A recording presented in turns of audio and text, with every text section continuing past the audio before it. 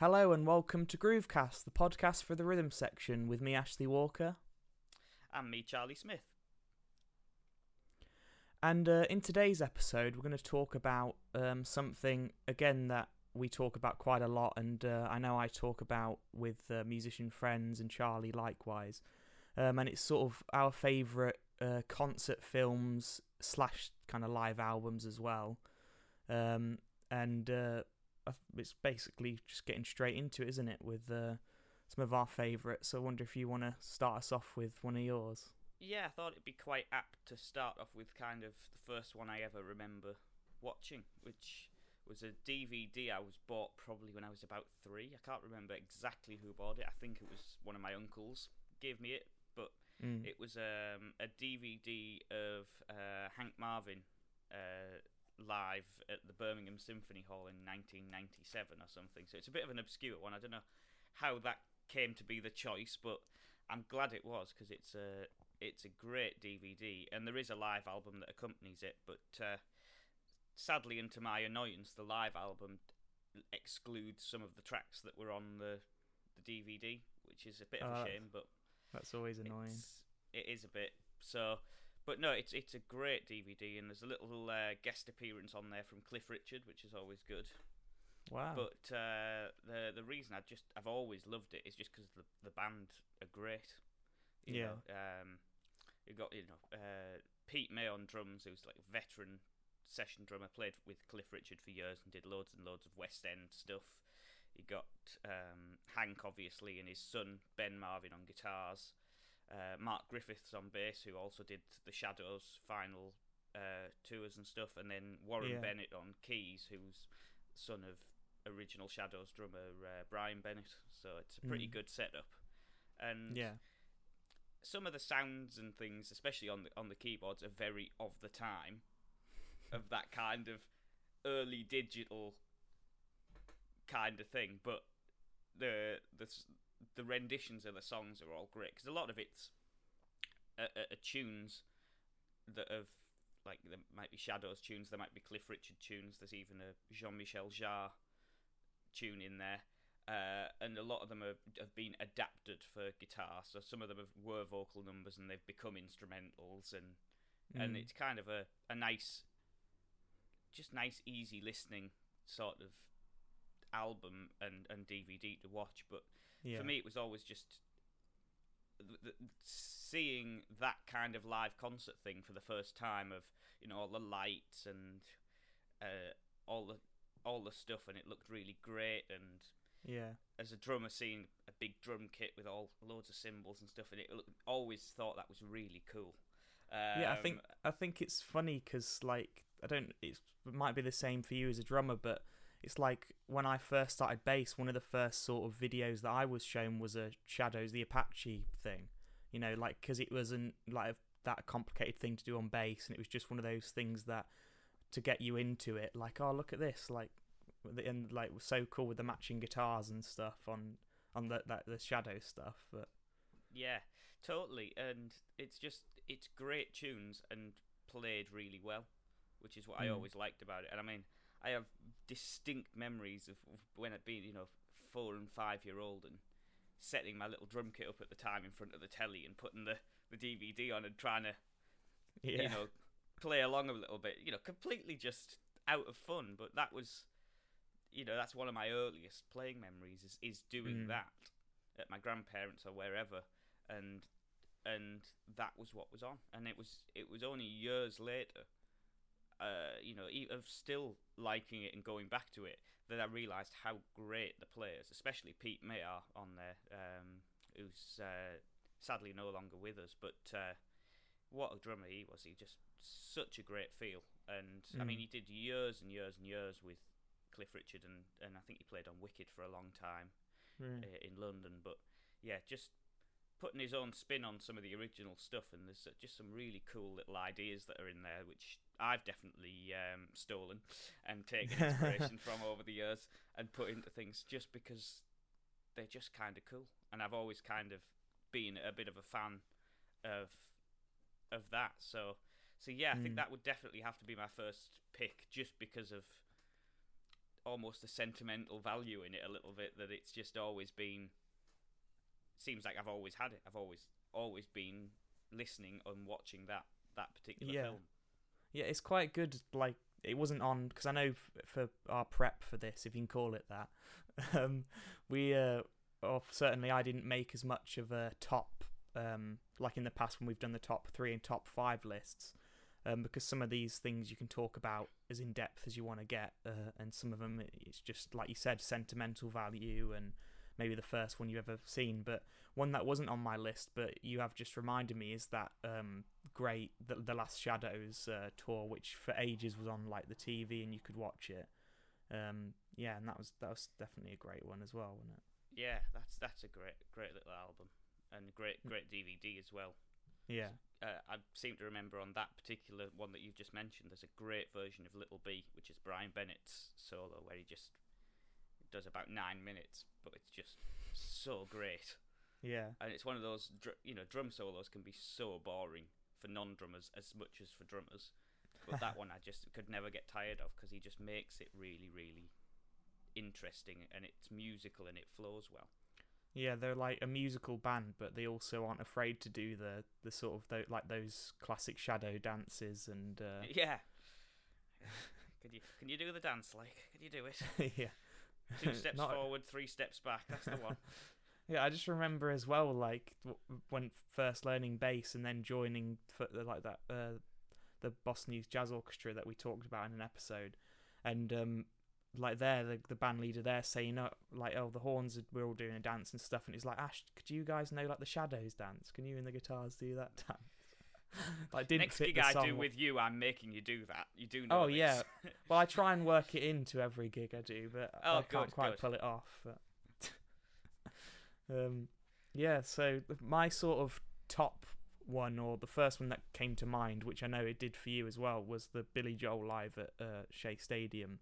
I mean, that DVD is excellent, and there is a live album as well, with which again I think on the live album, I'm not sure. I don't think all of the tracks are on it, because I know on the DVD, which I got bought as a present, which tends to happen with these, like your top favourite live concert DVDs are usually ones that have been given as presents or later on.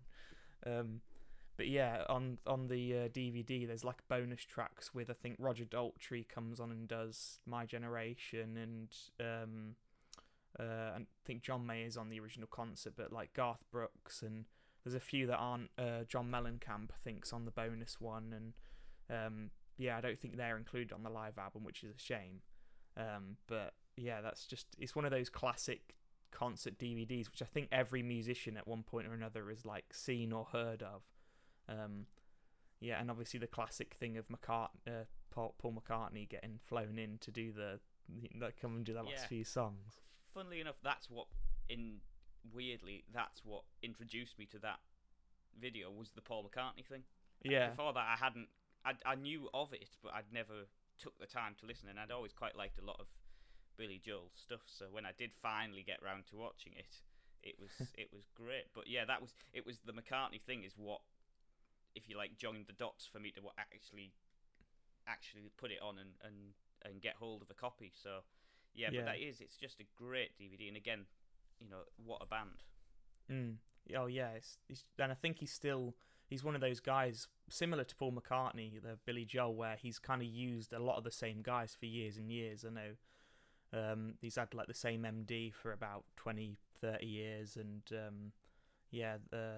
great, fantastic band. Although I think that was one of the first DVDs where he didn't have, or the first concerts where he didn't have Liberty DeVito on drums, which caused a bit of controversy. But yeah, that's always going to cause a bit of a rift. But yeah, I think those two had their ups and downs together. Yeah, but yeah, like you say, what a band. And I know one of the favourite tracks from that one, which was a tune he did with Freddie Hubbard, I think, originally Zanzibar. And when he does it live now, he has the fantastic Carl Fisher on trumpet and just knocks it out of the park on every concert. And like, he never plays it quite the same, the trumpet solo on that. And then in his band as well, it's like similar to actually a couple of other people I was going to mention on this one.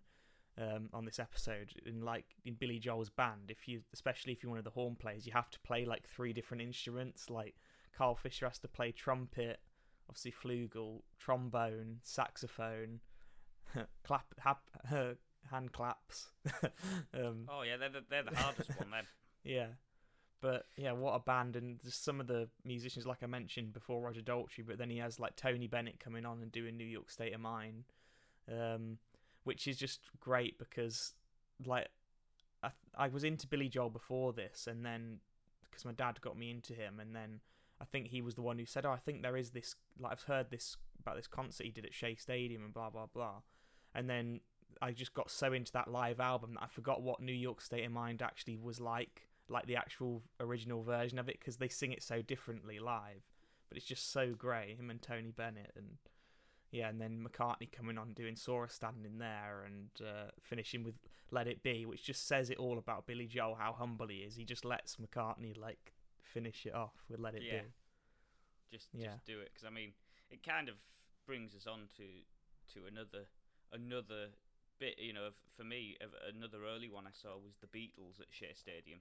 Again, that was a DVD that had probably been kicking around, at least with one of my grandparents, for years. And that I always remember seeing. And again, it was just like, you know, in the days before big PAs, and when it was literally the band were being put through the tannoy system at Shea Stadium. And that, I think for McCartney at the end there, brought it kind of full circle after doing the first, I think it was at the time, it was the biggest concert ever played by anyone, at least in a stadium at least. So it was something like 55,000 people, I think, just off the top of my head, but it was a lot of people. And you know, that Shea Stadium DVD, you got girls fainting and police are all over the place, and just them being driven out to the stage in a car.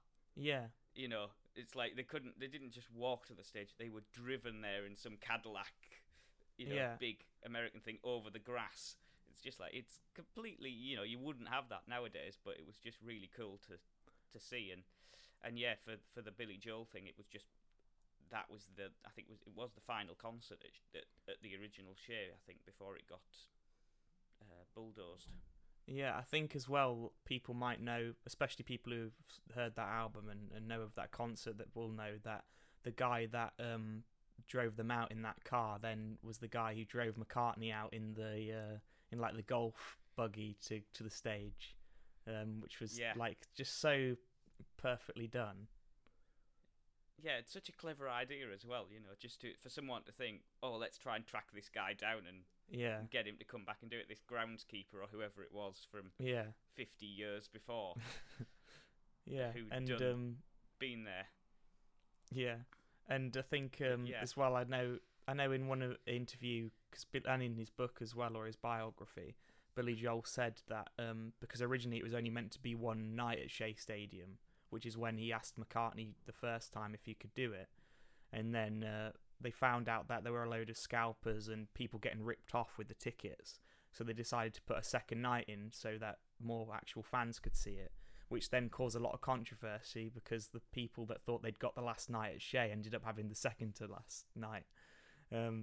So then that's when McCartney ended up being able to do it, because he could do the second night, but obviously had to get flown out and the police escort and all that stuff, which if you haven't seen you don't have to see the DVD to hear about that. You can watch those videos on YouTube, them McCartney and Billy Joel and stuff talking about it. It's like one of the best rock and roll stories, I think. Yeah, just the way it all panned out was amazing, and they just somehow managed to make the impossible happen. Yeah, of getting him in and to the venue before the end of the concert. Yeah, you know, never mind on stage. But yeah, it was like something like from JFK to Shea Stadium in 11 minutes with a police escort. It was something stupid like that. And it was just, but yeah, the video of that's so worth checking out. And yeah, it kind of leads me on quite well to my next pick, which is Paul McCartney, funnily enough, at the Citi Field Stadium in New York, which is what was built as the kind of replacement for Shea. So from Billy Joel doing the last concert, Paul McCartney did the first concert at the new City Field Stadium, I believe. So he kind of opened that one up, and I think that was around 2010-ish, something like that. I think as well he had Billy Joel came on and did a couple of songs with him on that concert as well. Yeah, I think he did, which is kind of cool. Repaying the favour and all of that.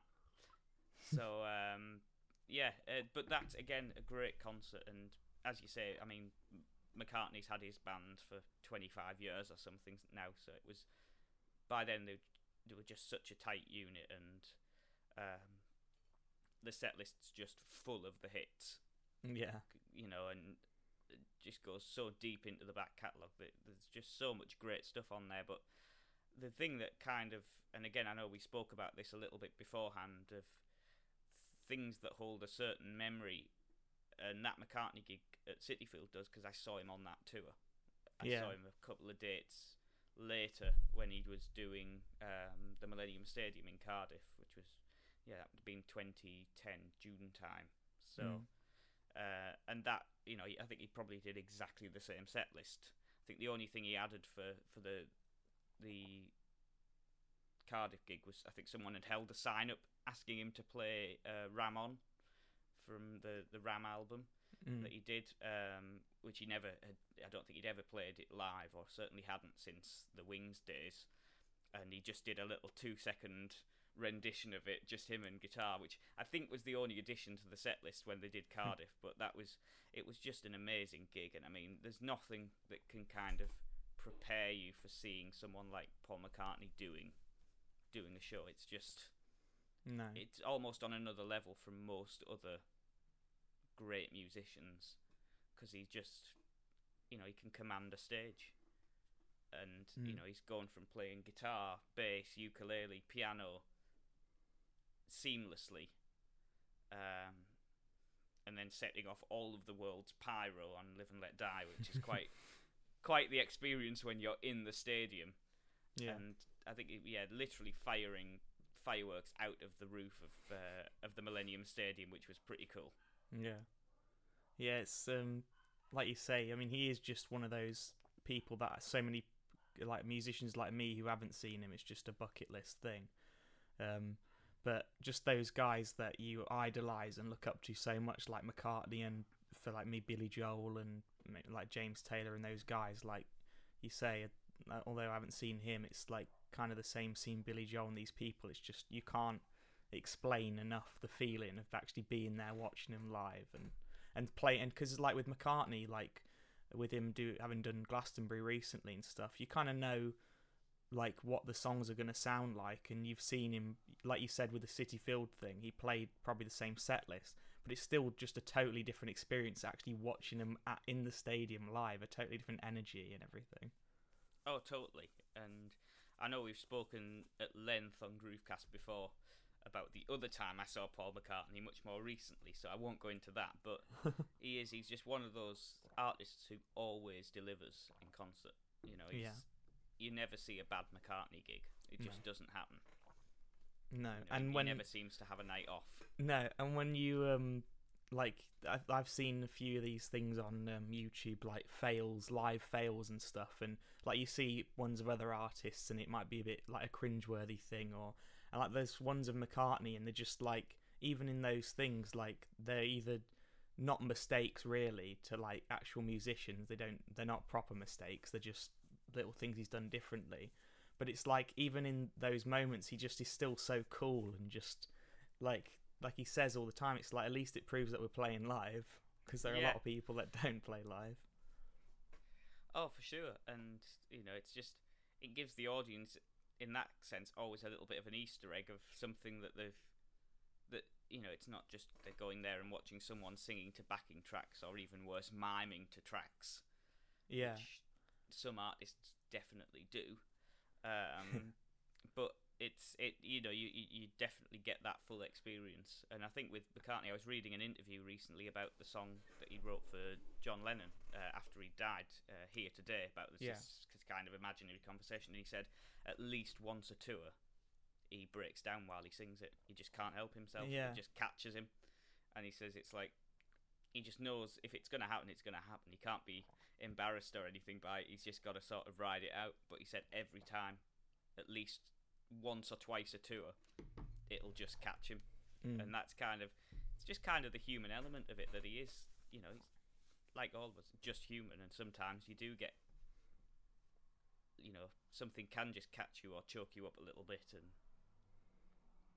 he isn't at all fazed by it, which is kind of nice. Well, it's the same with like, he is just a musician like all of us, and you can tell that with when he does Blackbird live, and like, I've seen things of that where he's made little mistakes or forgot the words, and he's the first one to say that wasn't right. I think on that the Grand Central the station concert, where he's stood in the middle of the audience, and he's like got Meryl Streep stood there, and I think like Tom Hanks and all these guys, and he said afterward, and he made a mistake on that one a couple of times, but it's like, it's just fine, like, and the fact that he just sort of, he wants to do it right, and afterwards he just said, I'm really nervous, just, he's not afraid, like you say, to show his emotions, or he is just a normal guy. But I think that that's quite a good way to sort of lead on, because I know one of the things you were talking about while thinking of this episode, when we were thinking of the ideas for this, was how like that City Field concert is one of the top McCartney ones for you, and it was perfect because you saw him on that same tour. And I know we've talked about at length on Groovecast my favourite band, Wolfpack. And which I weren't gonna mention them in this episode, but you twisted my arm. I'm not gonna mention them in this episode. Believed absolutely no one. But I think what's perfect about that is one thing that it's worked out, that because we saw them, as I've said many times, in Denver at Red Rocks. And then it was the same year that they then did Madison Square Garden, which they've put their done the video, and it's like one of their most viewed things now, I think. But it also is quite good because, like what you were saying about with McCartney, and when you see sort of when they do make mistakes on gigs, it's like you're seeing something that other people haven't seen. And on that Red Rocks gig, the tune that like everyone was waiting for, Dean Town, their big thing at the end, they always finish with that. Joe Dart's bass died like in the intro of it because he was using a wireless pack, and I think the pack went out.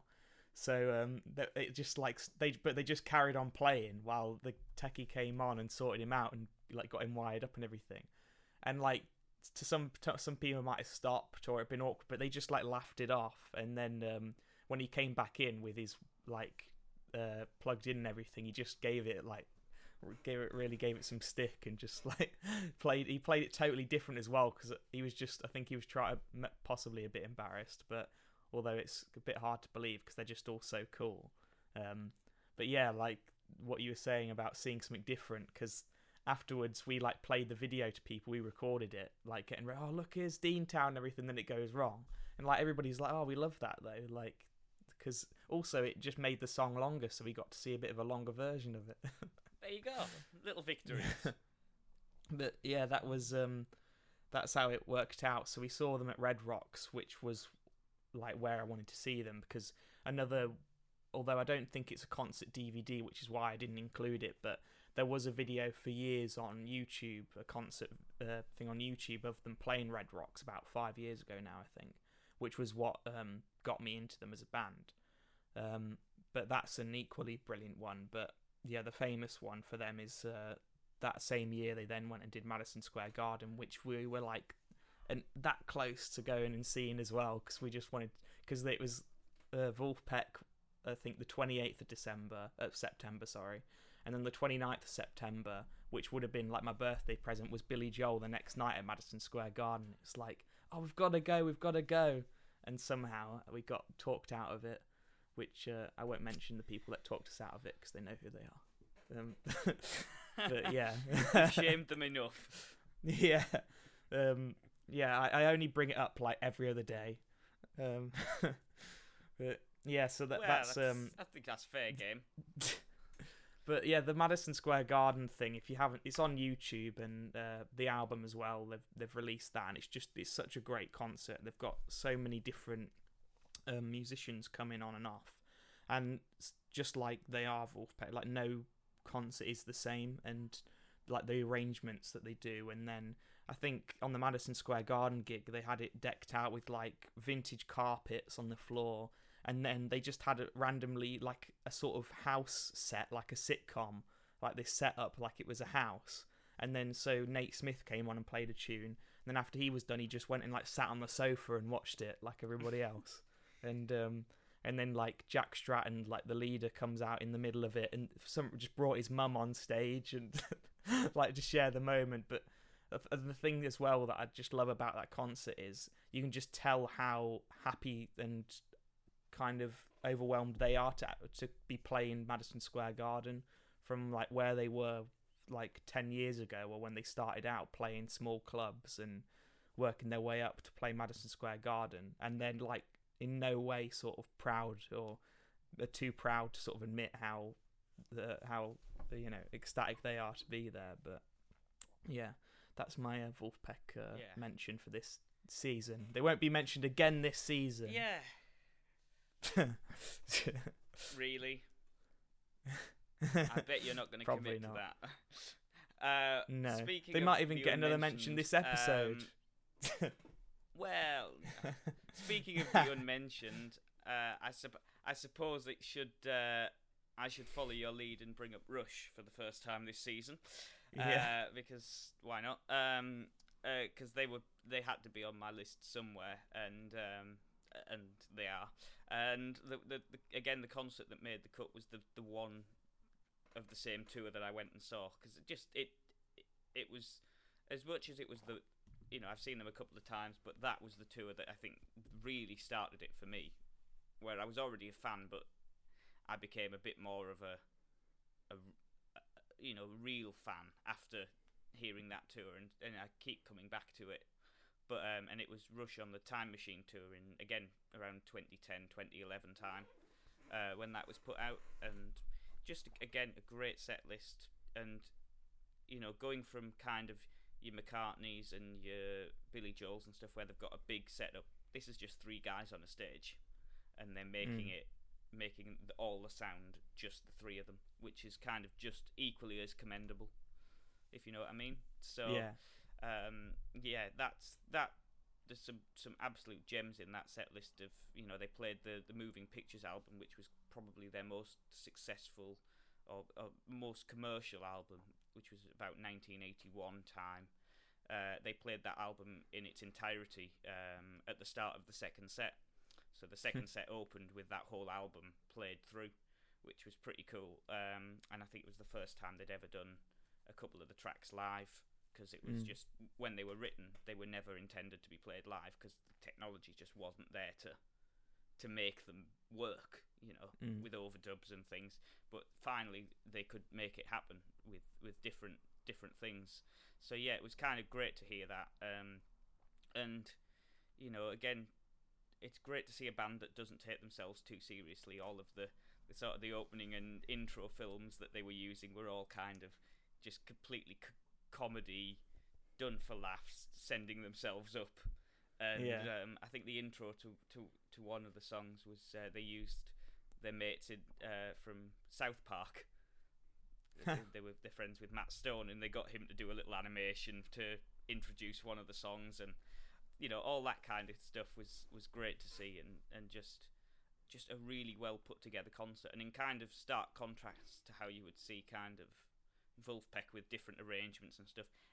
Everything pretty much, other than a few little changes, was per the originals. They just wanted to keep things as they did it, because they were happy with that, which I kind of respect. Being able to turn around and go, you know what, 30 years on, we're still happy with how that sounds. We're not going to change the sounds, or we're not going to mess around with it in any way, which is kind of cool. Of course, it did have a Neil Peart drum solo in there. Wouldn't be a Rush concert without one. And that's, for me, was 11 minutes of absolute pure bliss. But yeah, it's just, again, a really great concert, and kind of on the same note of what we were saying with with your about little things that happen. If you go on YouTube and find the videos of a couple of times that tour, Alex Lifeson's guitar gear went down. I think some of the pyros were causing some of his amps to blow up now and again, which was quite amusing. And they did, I think it was in somewhere in the States, it might have been Boston.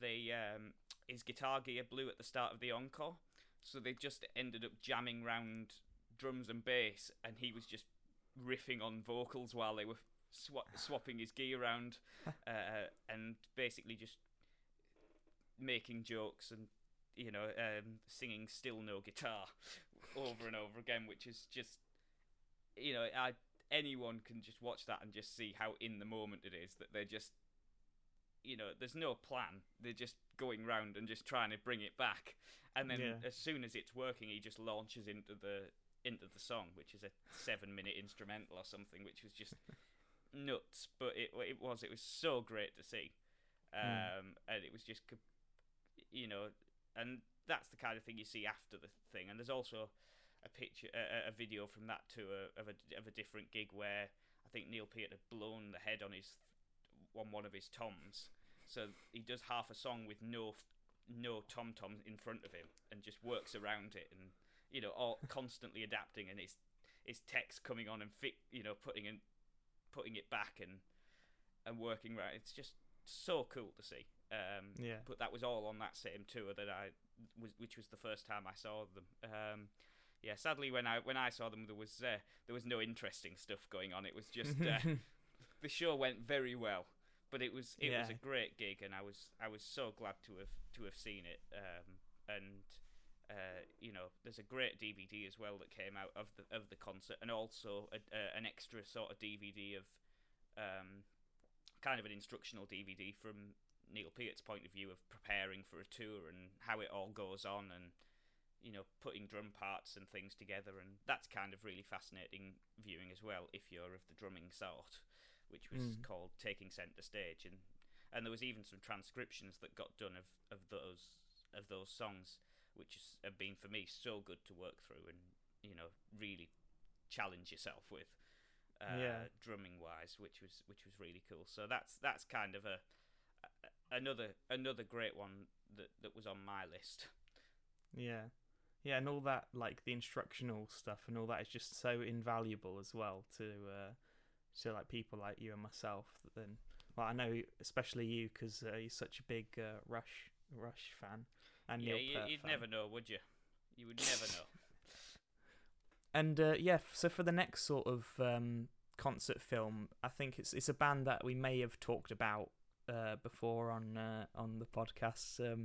One of our favourites, Toto.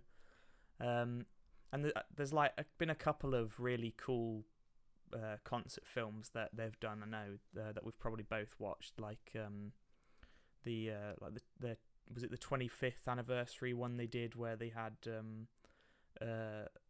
Bobby Kimball and everything, and then they had the Fallen in Between one with Lee Sklar on bass, which I imagine you might mention in what's to come next.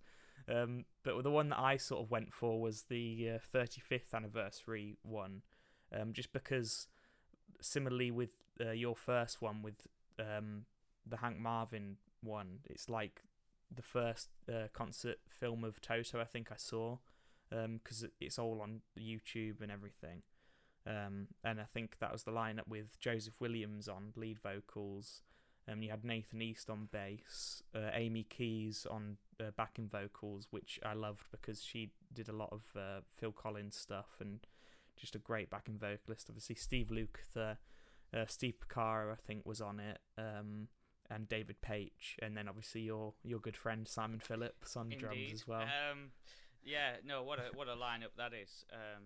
And again, a band that for as much as they're very serious about their music, have their little moments now and again on stage. And I was again, just before you dive into this totally, there was a great Simon Phillips interview of the last couple of years where he was on about doing when they come back off a little tour break, they have a little rehearsal, but they never rehearse Africa, they never rehearse hold the line, and they never rehearse Rosanna. And on one leg of the first gig back after a little break somewhere, they were playing Rosanna, and I think Steve Lukather got a bit lost in his solo at the end. Turned around to Simon Phillips asking where they were, and Simon was just like, no idea. Completely lost. I think it was when Lee Sklar was in the band, because they both looked at him and were like, do you know where we are? And he was like, no. And apparently Simon Phillips just went for it, and a 16th note before the downbeat, they all got the same ending. Because they'd done it so many times in so many different ways over the years, they didn't know which way they were going to do it. They'd completely forgotten what the most up-to-date ending was. Yeah. But it's just like hearing stories like that. It's just I think that's great. Yeah, and like on all those different like the live albums and stuff that you can listen to of the Toto stuff, I think like that's that ending of Rosanna is like almost always different, isn't it? Other than I think on the Fallen in Between one, and I think the 35th anniversary one, I think they're very similar. But yeah, it's never quite the same. No, is it? They always try and change it up a little bit, I think. Yeah. But yeah, just the reason why I went for the Poland one is just Toto's one of those bands for me where, like, especially with the lineup with like Simon Phillips and Steve Lukather and David Page, it's like when I watch Steve Lukather play guitar, especially on that concert, it just makes me want to be able to play guitar like that.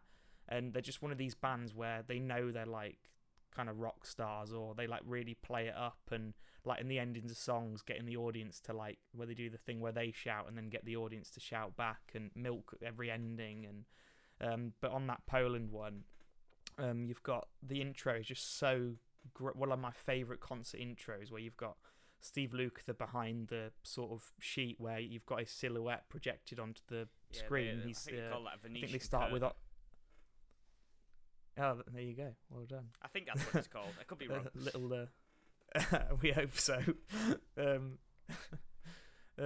Yeah, I think they start with On the Run, with that great guitar riff, and then it goes into Child's Anthem, and I think like they kind of mix in a couple of their other tunes in it, but it's just such a great intro. Yeah, it's just just such a typical Toto like intro. And then I just love the hold the line on that concert, where you've got Amy Keys and Joseph Williams kind of doing it as a duet. And Rosanna, like when it gets into that jam section, and you've just got Nathan East just laying it down. And then in Africa on that concert, you've got Nathan East doing the thing that he does with Eric Clapton, where he ends up singing a little bit and like playing singing what he's playing on the bass and getting the audience to sing. And yeah, so that's one of my favourite Toto concerts.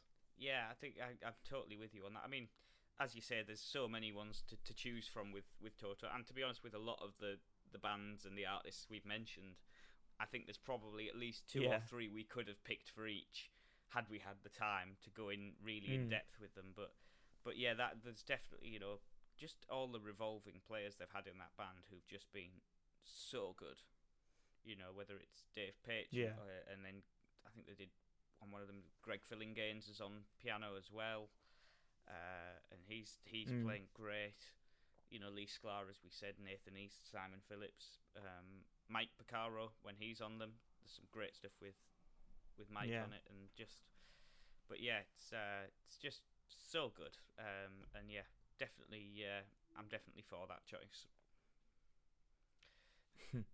And then sort of one of our last, probably our last pick on this thing is one that I know again, when thinking about this episode, it was one that sprung to mind straight away with both of us.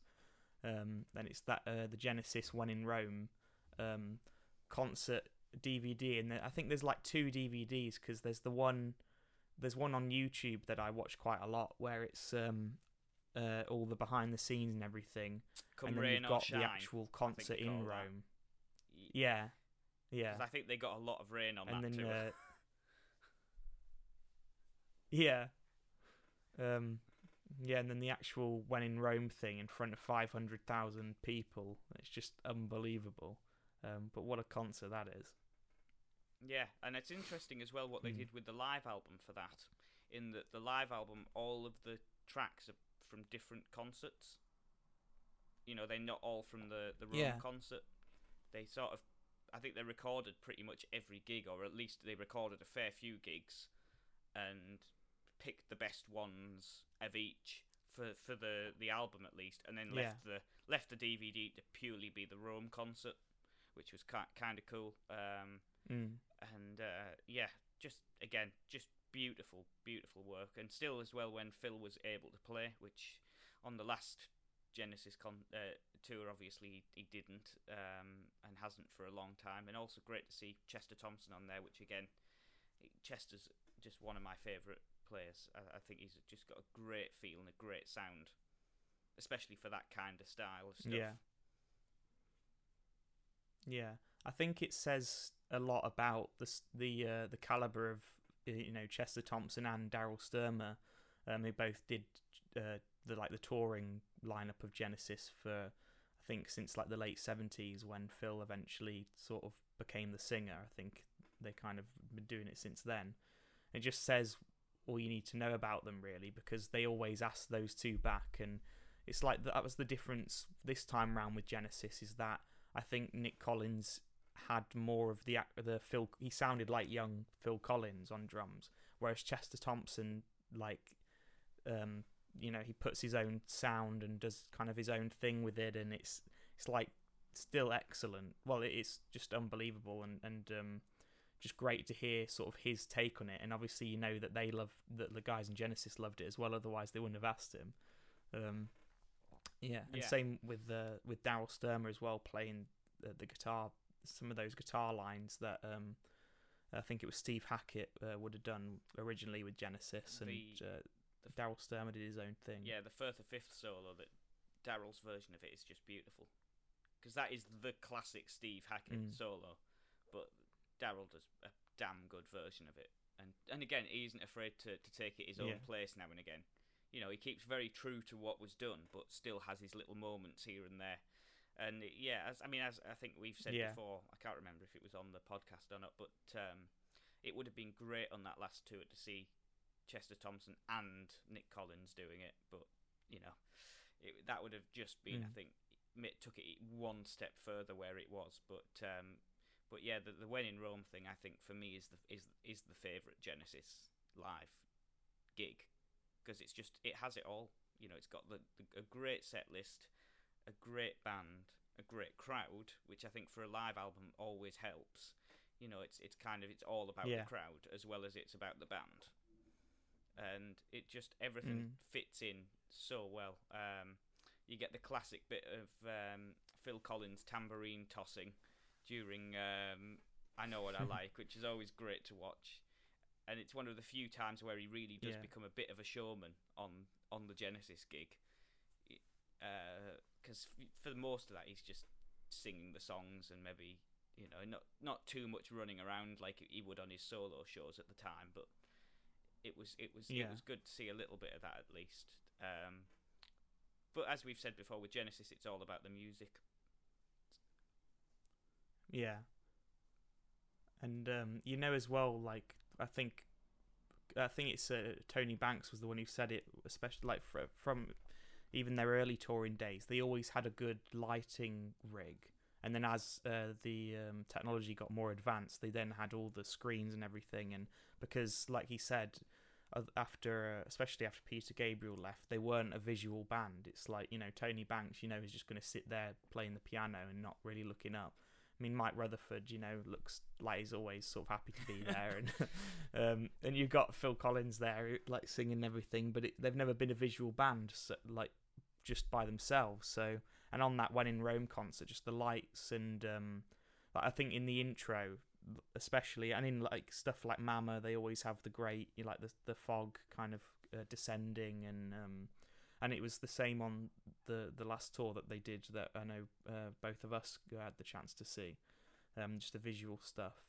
And I think as well, something that it reminded me of, because when we went to see them on this last tour, I forgot how good sort of Phil Collins is on the mic, and you just know he's so, even though he never wanted to be the lead singer, he's just such a natural front man in his talking, and he's just so comfortable on the mic, and very funny, and on that concert I think he's the same. So yeah, what a great concert film. And again, it seems to have been a little bit of a theme for this episode, but it's got a drum solo in it, or a duet rather, in this case.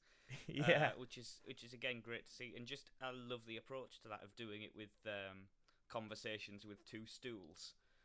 It was a really clever little idea of doing it on the bar stools and then moving to the kits. It was just such a good thought of how they built it, and yeah, just great to hear, especially those two going for it and just really getting as much out of it as you could, because with two drummers in a band, it can always be a bit of a competition, but I think with those two it was all about listening, and they were always trying to pick up what each other was doing and work with it and bounce off it a bit, which is kind of the best way to do any sort of gig like that.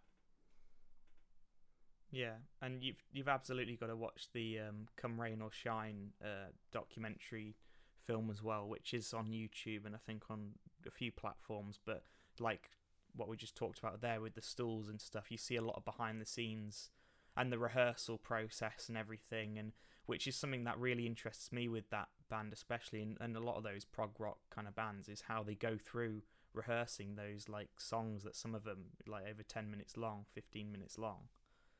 But yeah, that's just a great documentary as well, that kind of accompanies it. For sure, it's one of my favourites. Yeah, so I think that about brings us to the end of this episode of Groovecast. I think it'd be interesting to see if people would comment and sort of message maybe some of their favourite concert films, and maybe stuff that we haven't seen ourselves. That could be cool. Yeah, spread a bit of spread some new ideas, some new options for good listening material, because I think we're always looking for it, of the next thing to watch or the next thing to listen to when we have a bit of spare time. But yeah, it's a really great way to enjoy a band.